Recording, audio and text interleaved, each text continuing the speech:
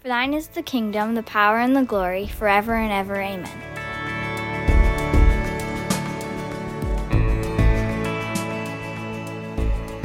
Hi, everyone. I know that we all have moments of compassion where we feel for somebody in a deep way. We recognize the difficulties or issue that somebody's going through, and we kind of feel for them. And it can be quite deep within us, that moment of compassion. And I used to interview children in Western Kenya as part of a child sponsorship scheme. We had donors in Europe who would pay the school fees for children who ordinarily wouldn't be able to go to school if they weren't helped because of the family situations or health situations that they were in. And I remember just many times just feeling deep compassion as I heard the stories, as I interviewed these kids and heard the story of tragedy and difficulty in their lives. And this picture that you're seeing now is a young chap at a school that was mud buildings. There was no cement work. They couldn't afford cement work. They had very little, just a few bits of wood knocked together to make up the desks and just a painted wall that they used as a chalkboard.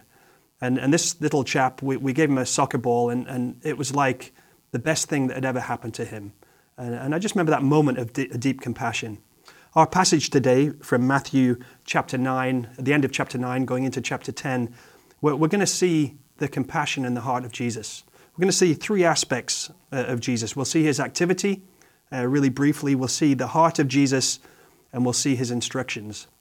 So let's take a little look. I won't read it all to you, but I'll read the first part, the end of chapter 9, verse 35. It says that Jesus went through all the towns and villages, teaching in their synagogues, preaching the good news of the kingdom, and healing every disease and sickness. When he saw the crowds, he had compassion on them because they were harassed and helpless like sheep without a shepherd. And then it goes on, and basically Jesus sends out the 12 disciples. He sends them out. He gives them 12 clear imperatives, so 12 commands, and then they go. But let's have a look. Let's look first of all, just really quickly, and we see this in so many places in the Gospels. We see the activity of Jesus. And it says here he was teaching in the synagogues, preaching the kingdom of God, and healing the sick and those in need.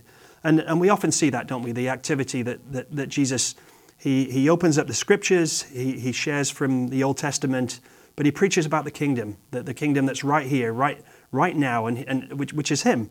And all that he has to offer. So we see very clearly the activity of Jesus, and it's always accompanied by action. It's not merely words, but it's action as well.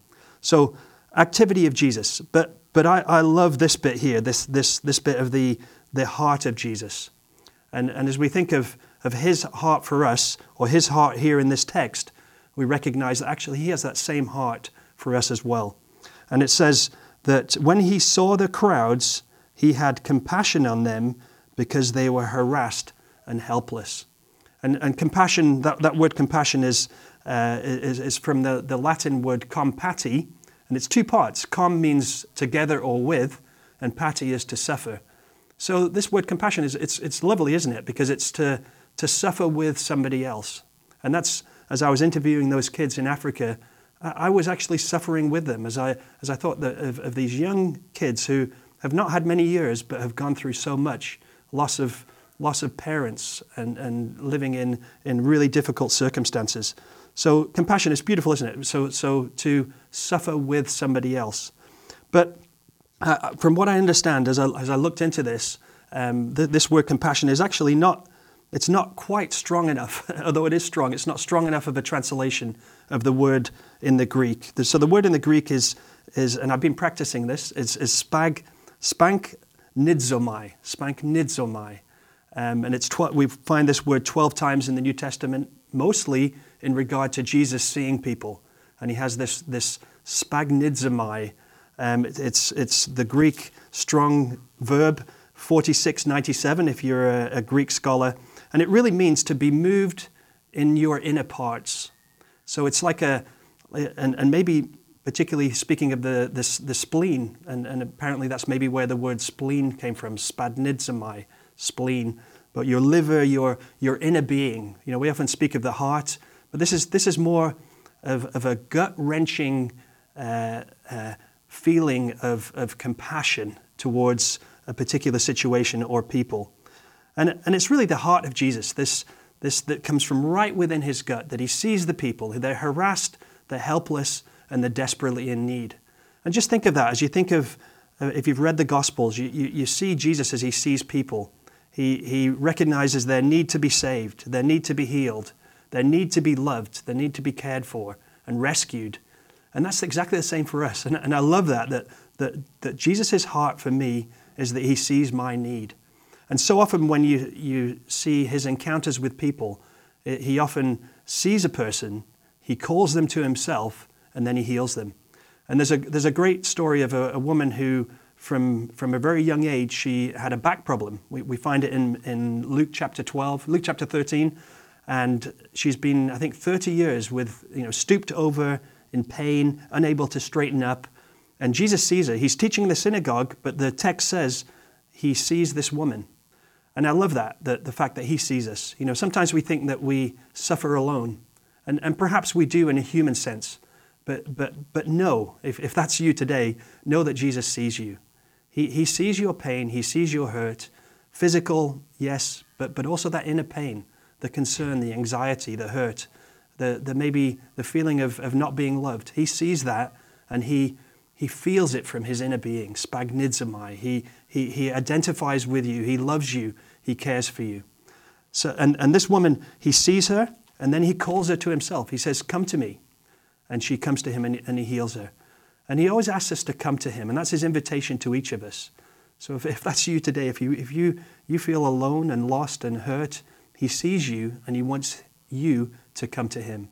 And he wants to touch you. That's what he does for the woman. He touches her and she straightens up, and for the first time in 30 years, she can look up to the sky. She can stand up and she can praise him. So spagnizomai, the heart of Jesus. We see this word as well in the parable of the prodigal son. The prodigal son goes off, he squanders his inheritance, and then we see the father looking down the road when the son is finally at the end of himself. He's in the pigsty, he's got nothing left to eat, and he decides to come back to the father. The father sees him coming, and it says that he has spagnizomai, he has compassion in his heart, and he runs down the road, meets his son, and he embraces him, and they have a great feast. And that is the heart of Jesus. That's his heart for us today. He saw these people as he traveled around Israel. He saw them like sheep who were harassed and helpless without a shepherd. And that's so many of us, isn't it? I think I'll be heading out the door in a minute and into Duncan, and there's so many sheep in Duncan who are harassed and helpless without a shepherd. And Jesus longs. If only we could have an inkling of the heart of Jesus for those around us, those we're going to meet today, those that I'm going to meet today. I think we'd be inspired to share him more. And there's an imperative at the end of this. Jesus says, the harvest is plentiful, but the workers are few. And then here's the imperative. Ask, that's a command. Ask the Lord of the harvest, therefore, to send out workers into the harvest field. So it's a command, and maybe for us as well, as we travel around town, as we see people, we see those hurting. The command, yes, maybe we should be doing something, but also we should pray that God would send the right people to do those things. And that's not passing the buck, but actually it's a command for us to pray for those in need. And maybe it is that our hearts are moved to mobilize and act in some certain way. So we see the activity of Jesus, we see the heart of Jesus, and lastly, the instructions of Jesus. And this is really chapter 10, verses 1 through 17. And I won't read it all to you because it's a list of the disciples, and then he gives them instructions. And it's appropriately 12 verbs, 12 imperatives, 12 commands. But they're headed in verse 7 by a participle, which actually gives information to the verbs.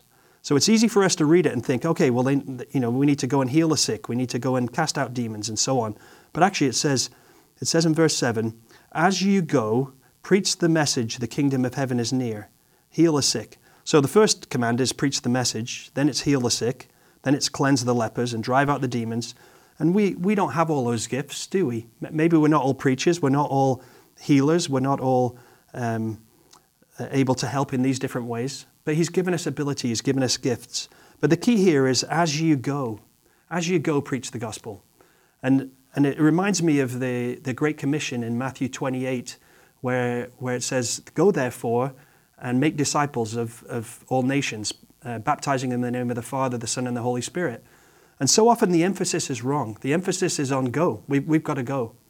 And I love it here that the emphasis here is not on going. The emphasis is on preaching and so on. But actually, it's as you go. And in the Great Commission in Matthew 28, it's the same thing. Going, or as you go, make disciples. So in other words, it's not about, preachers needing to mobilize people to go. It's actually as we're going, as we're heading to Walmart, as we're heading to work, preach the gospel, heal the sick, and so on. And that inspires me. That reminds me that actually it's not about, I need to be sent. God hasn't sent me to do this, but actually it's as you're going, do these things. I think we get the emphasis wrong. The emphasis is make disciples and to preach the gospel. So I find that challenging, but also encouraging that I don't need to be sent, but actually I need to make disciples and preach and help in whatever way I can, in practical ways, as I'm going, as I'm heading into town, as I'm going to work, as I see these situations. So it's just a little text here of an account of Jesus, but it shows us the activity of Jesus, shows us the heart of Jesus, which is incredibly encouraging, and also shows us his instructions, which actually is things that we can do as we're going. It's not about the going, it's about doing them as we go. So I hope that made sense to you, but most of all, just know the heart of Jesus, that he loves you, that he sees you, and that he longs for you to come to himself. In Matthew 11, he says, come to me, all you who are weary and heavy laden, and I will give you rest. And that's the heart of Jesus. He wants us to come to him. And I don't think it's a one-time deal. We just come to him once, but he's there for us all the time. And perhaps you need to be reminded of that today. Perhaps I need to be reminded of that, to come to him again and recognize his heart for me. Let's pray. Father, thank you so much for your incredible love for us. Thank you, Jesus, that you see our hurt, you see our pain, and you long for us to respond and come to you. Father, you also see the hurt around us. You see the many who are hurting that we will bump into today. Father, I pray that you will send workers to the harvest. And Father, if that's us, would you mobilize us? Would you prompt us? Would you give us your heart, your sphagmizomai, through your Spirit living within us? Thank you, Jesus. In your name, amen.